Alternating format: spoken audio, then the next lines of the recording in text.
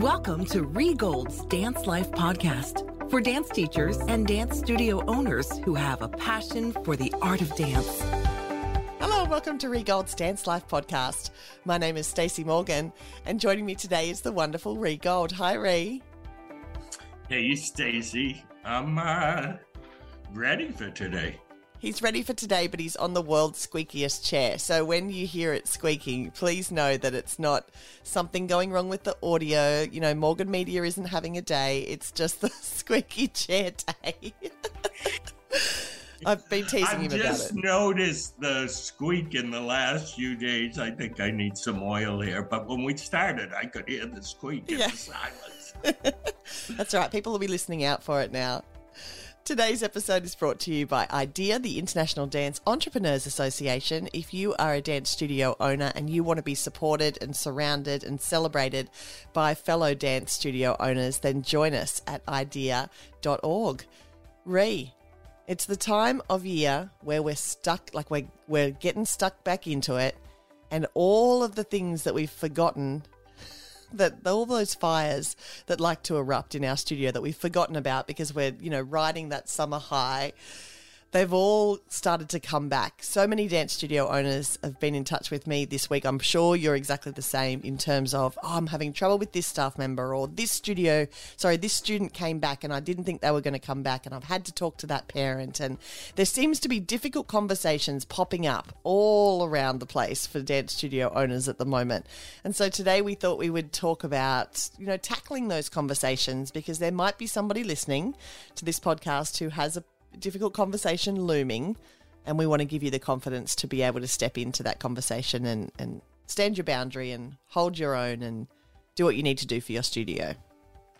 I think that's a great topic. And if we can discover good ways to communicate right at the beginning, as time moves on, we'll be better at this.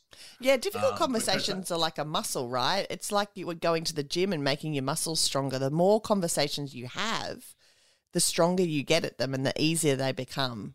And I used to think that was rubbish. But I'm going to add a point to what you just said. The difficult conversation that you are putting off and don't have gets bigger and bigger and bigger. Yes. So let's just make that point right here and now. That's why talking about this now is most important. Before we came on the air to do this podcast, I told you I wanted to do this subject because we're doing a podcast with one side. I don't know how you feel about yourself. I don't want to speak for you. But on my behalf, I'm a runner when it comes to the difficult conversations. I know how to do them, but if there was just one reason why I wouldn't have to, I'd put that in my mind before I'd finally get there. And if you want to know my biggest fear, it's saying the wrong thing, so therefore the point doesn't come across the right way. Yeah. Makes sense? It totally makes sense. And I think it's interesting that you use the analogy of the runner, because so many of us do. We just run in the opposite direction. And I have, for a long time, Ree, I've used the excuse that I don't like confrontation. So I'm not good at difficult conversations because I don't like confrontation. But truthfully, what I've learned through, leadership and leadership as part of the dance studio is that there's really not that many people that like confrontation. Like, I'm not this standalone anomaly. Like, most people don't like confrontation. And so difficult conversations are difficult for a lot of people. And a lot of people are running from them. There's not many people that are running to them. So, knowing that, I think, is really liberating, because it makes you feel like you're not alone. It makes you feel like you're not the only person in the world avoiding a difficult conversation right now. For so many people, it's really hard. And the best way to get better at them and to make it easier is to keep doing them, even the little ones. And I guess having enough confidence in yourself that you can say this the right way, and being sure that you set yourself up and put enough thought into it to make sure that it goes the way that you hope it goes. Absolutely. I guess when it comes to it, we're calling it confrontation. So what does that mean? There's a fear that, to whatever degree, that this could blow up, or this could end badly, or somebody's going to be hurt. So that's where the fear lies in all of us that think, wow, yeah, I got to do this, but I'm scared to do this. Those are the reasons. That. Yeah. And I think what will other people think? Oh. Okay, meaning like if I upset her, how will that affect other people who work for me? You follow? Oh, 100%.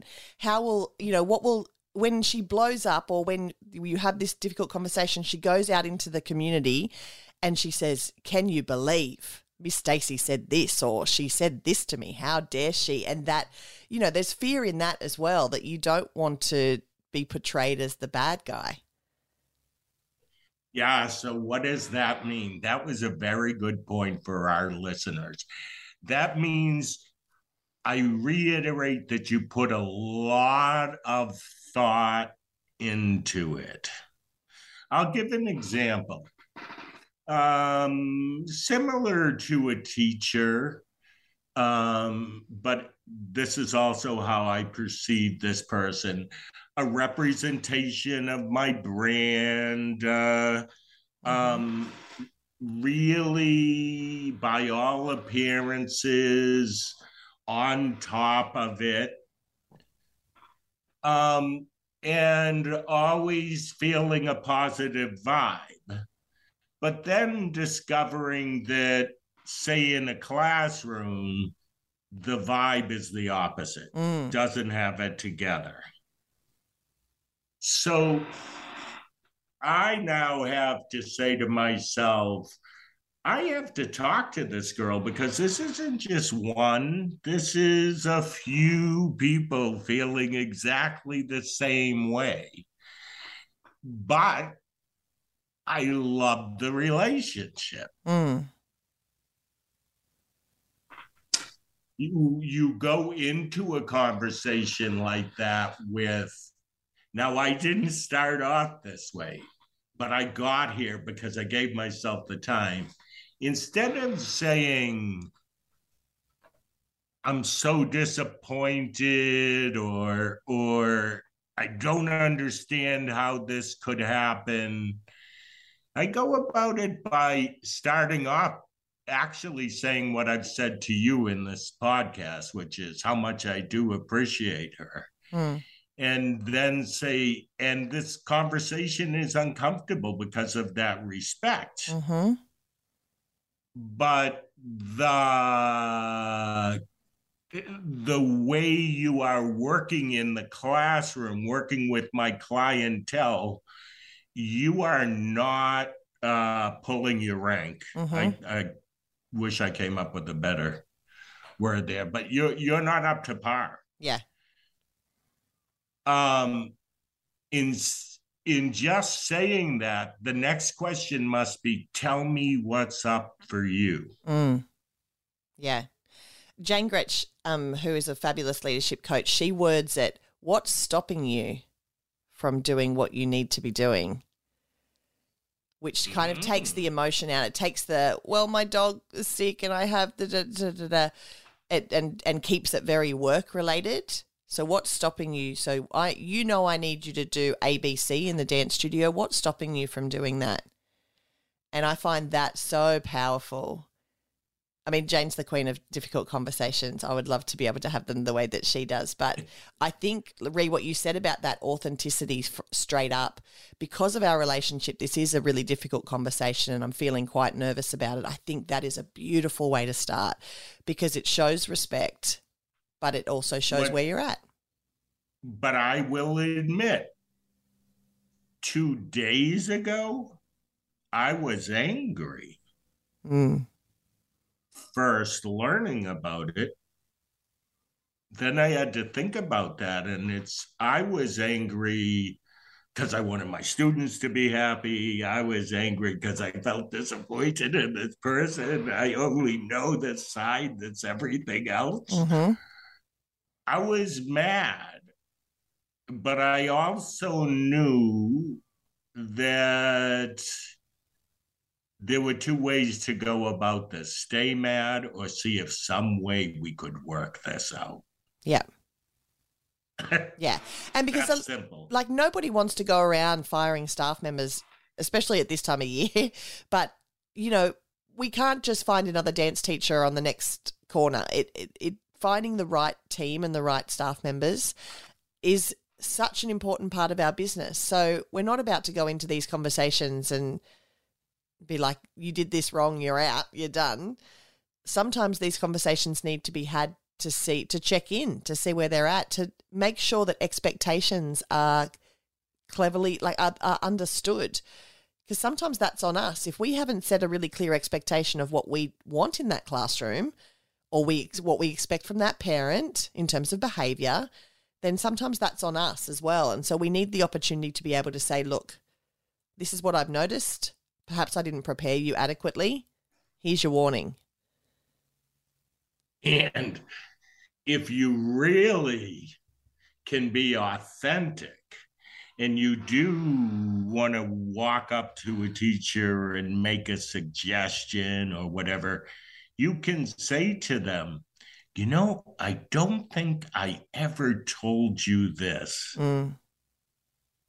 Okay, you're being authentic, but this is the way that blah, blah, blah. Yeah. Yeah. Like, it's okay to have not, there's a quote, you help me, you probably know it, like, I'm sorry for the things I didn't know that I didn't know. Yep, that's right. Was that right? Yeah, you nailed it. That's the second time I've tried to say it, but it's the truth. Yeah, you don't know what you don't know. Yeah, I think this whole thing is an evolution. Yeah. Of life and skill and knowledge and business. It's just another part of leadership that we need to become more comfortable with because it's not going away. We're never going to have a studio full of happy parents, fantastic staff, where everything is going to go right every single day. You need to let go of that idea. That is a true statement, but my mind went somewhere when you said it. However, it could be so much better if people believed we were approachable. If people believed that if they had a question and maybe they're a little intimidated because they might think it's a stupid question, that going to that person, they can be comfortable asking that stupid question. That's a lower part of the level of this, but that's important because sometimes we don't have to get to the point that we have to have a difficult conversation. If the clientele or the mom or the child sometimes felt comfortable enough coming to us right away. Yeah. Did I make sense there? Oh, I've got something going on in my studio right now that's exactly that. You know, how do we best communicate that, yes, we want you to come when something doesn't feel right, when something doesn't go right, we want to be the first place you run to, not the last person you tell. And, I feel that with staff, I feel it with students. When you have that student who disappears, like up and leaves, and it's a complete surprise to everybody, and the mum says, well, we had issue with X, Y, and Z, and you go, hang on, what? Huh? Why am I the last one to find out? You're exactly right. We want to be authentic. We want to be approachable. We want to be the people that they can feel they can come to, so that things don't escalate to get to the point of having to have these difficult conversations. Yes. Okay, so maybe we have some more to talk about related to our employees, but if I'm going to propose a question to you, what do you consider one of the most difficult conversations that you have to have with the parent? Well, it's always the conversation of we're no longer a good match and you need to find somewhere else to go and dance. And, the very few times that I've had to have that conversation with a parent, it's like the people in the studio who are left after that person leaves throws me a parade. So I'm always nervous about the conversation itself and about the action itself, but it always pays off for the people who are loyal to me and loyal to the studio. So if you are listening to this and you have a conversation looming, you have a bad egg amongst your barrel, you please know from me that the sparingly times that I've done it, it's always worked out in my favor. And it's also worked out in the student and the parents' favour as well. They go and find somewhere wonderful and they either pull themselves in line or they are a nightmare for someone else, and that's okay. And I'll add some sarcasm. And you kind of touched on this. And all the other parents who watched this person not be so nice for the last year to you, your policies, whatever, are going to come running to you and say, why didn't you do this sooner? Mm-hmm. That's exactly what happened. Yeah. Time and time again. So let us make the point related to this, that the sign to have a difficult conversation is when you walk into the lobby and you see a particular parent and you get a ping in your stomach because of either something that they said or did or questioned. Those pings add up. Mm-hmm. Each one, I hope everybody can relate to this. You must address the ping within the first couple of pings is the best way to say it, because there's more pings on the way. On the way. And you also have to have, you went right to the point. You also have to have the ability to say, we are not the right school for you. And I'm sorry that we're not. Mm-hmm. And never make that separation, even if you want to. Even if you have 10 things that you have done to please this mom and none of them worked, even if you're so angry, you need to say, I'll miss you and my door is always open. Mm-hmm. Then go punch a pillow, do whatever you gotta do.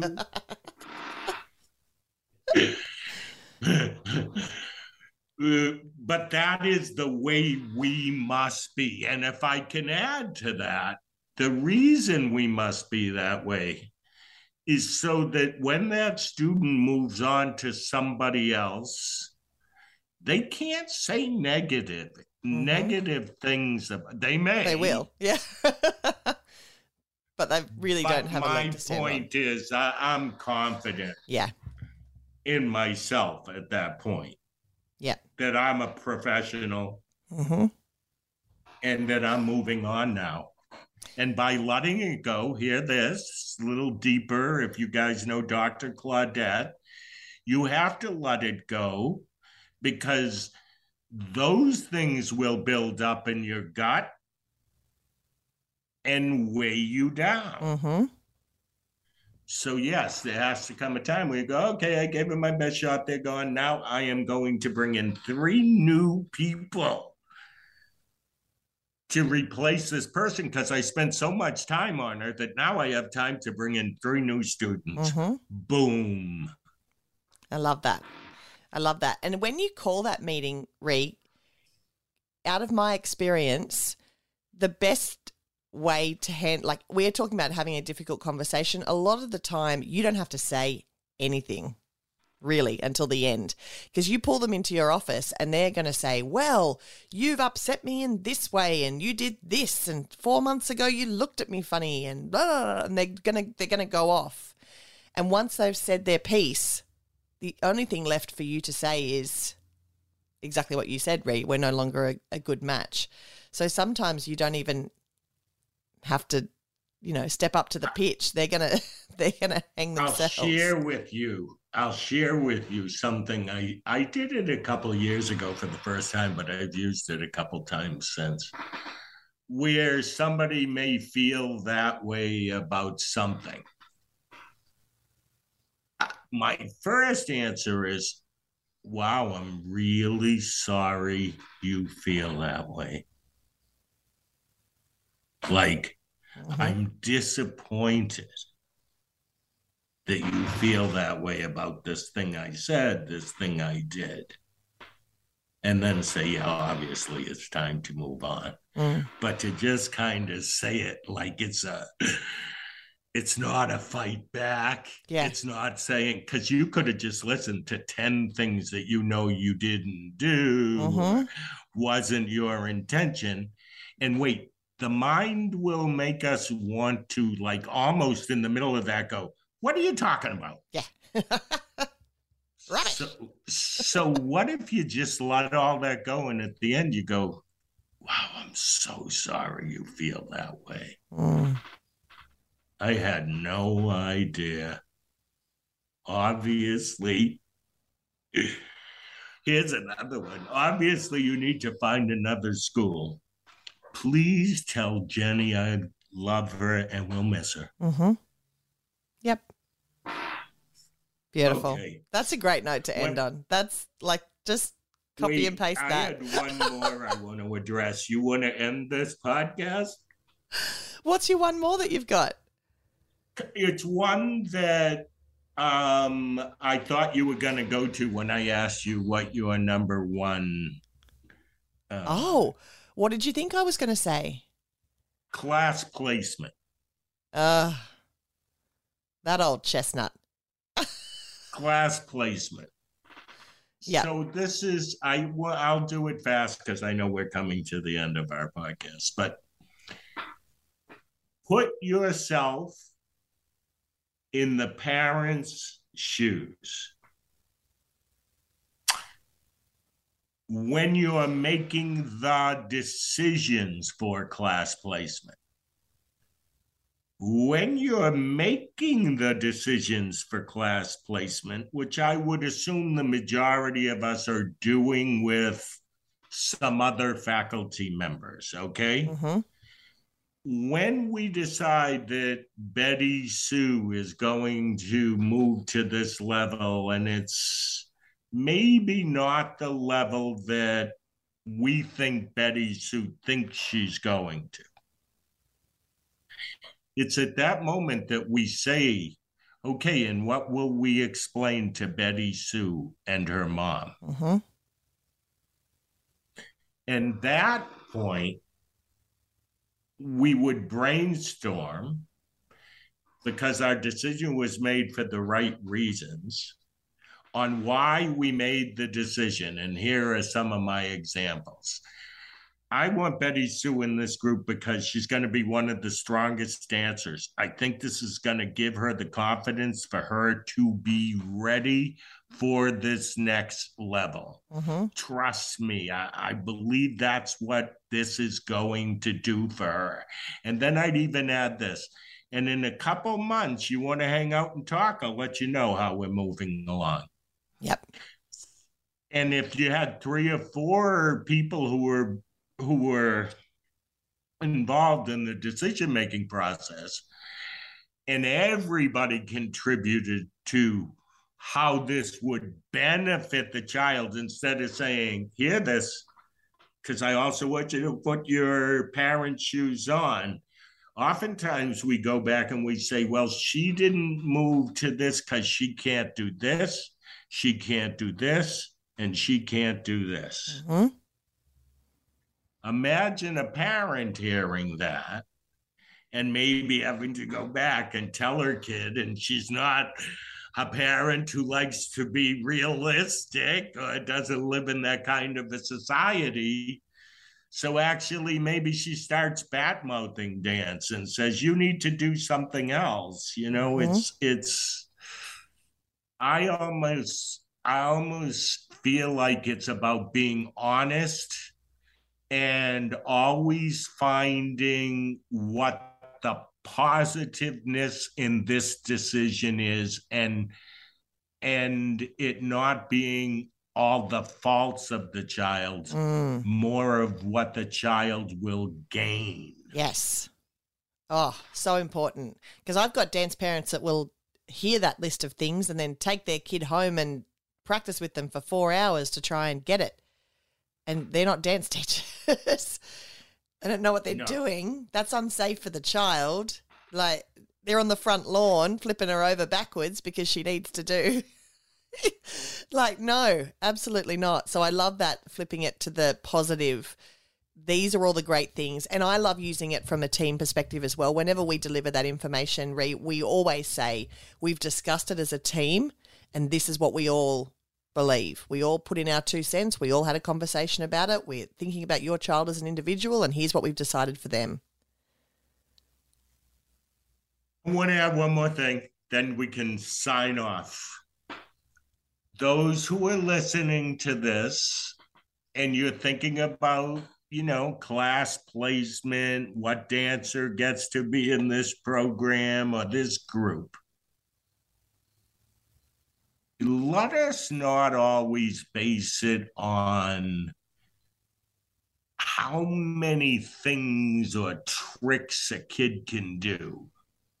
Let us sometimes incorporate how hard they work, how committed they are. Mm-hmm. Because sometimes I think we're losing some dancers who have those characteristics, and we're keeping some dancers who don't have those characteristics, and I'm not sure we're sending the right message. Yes. Yeah. Okay. I love that, flipping it to talk about things that they can do and that they can improve on. Hard work, dedication, passion, confidence.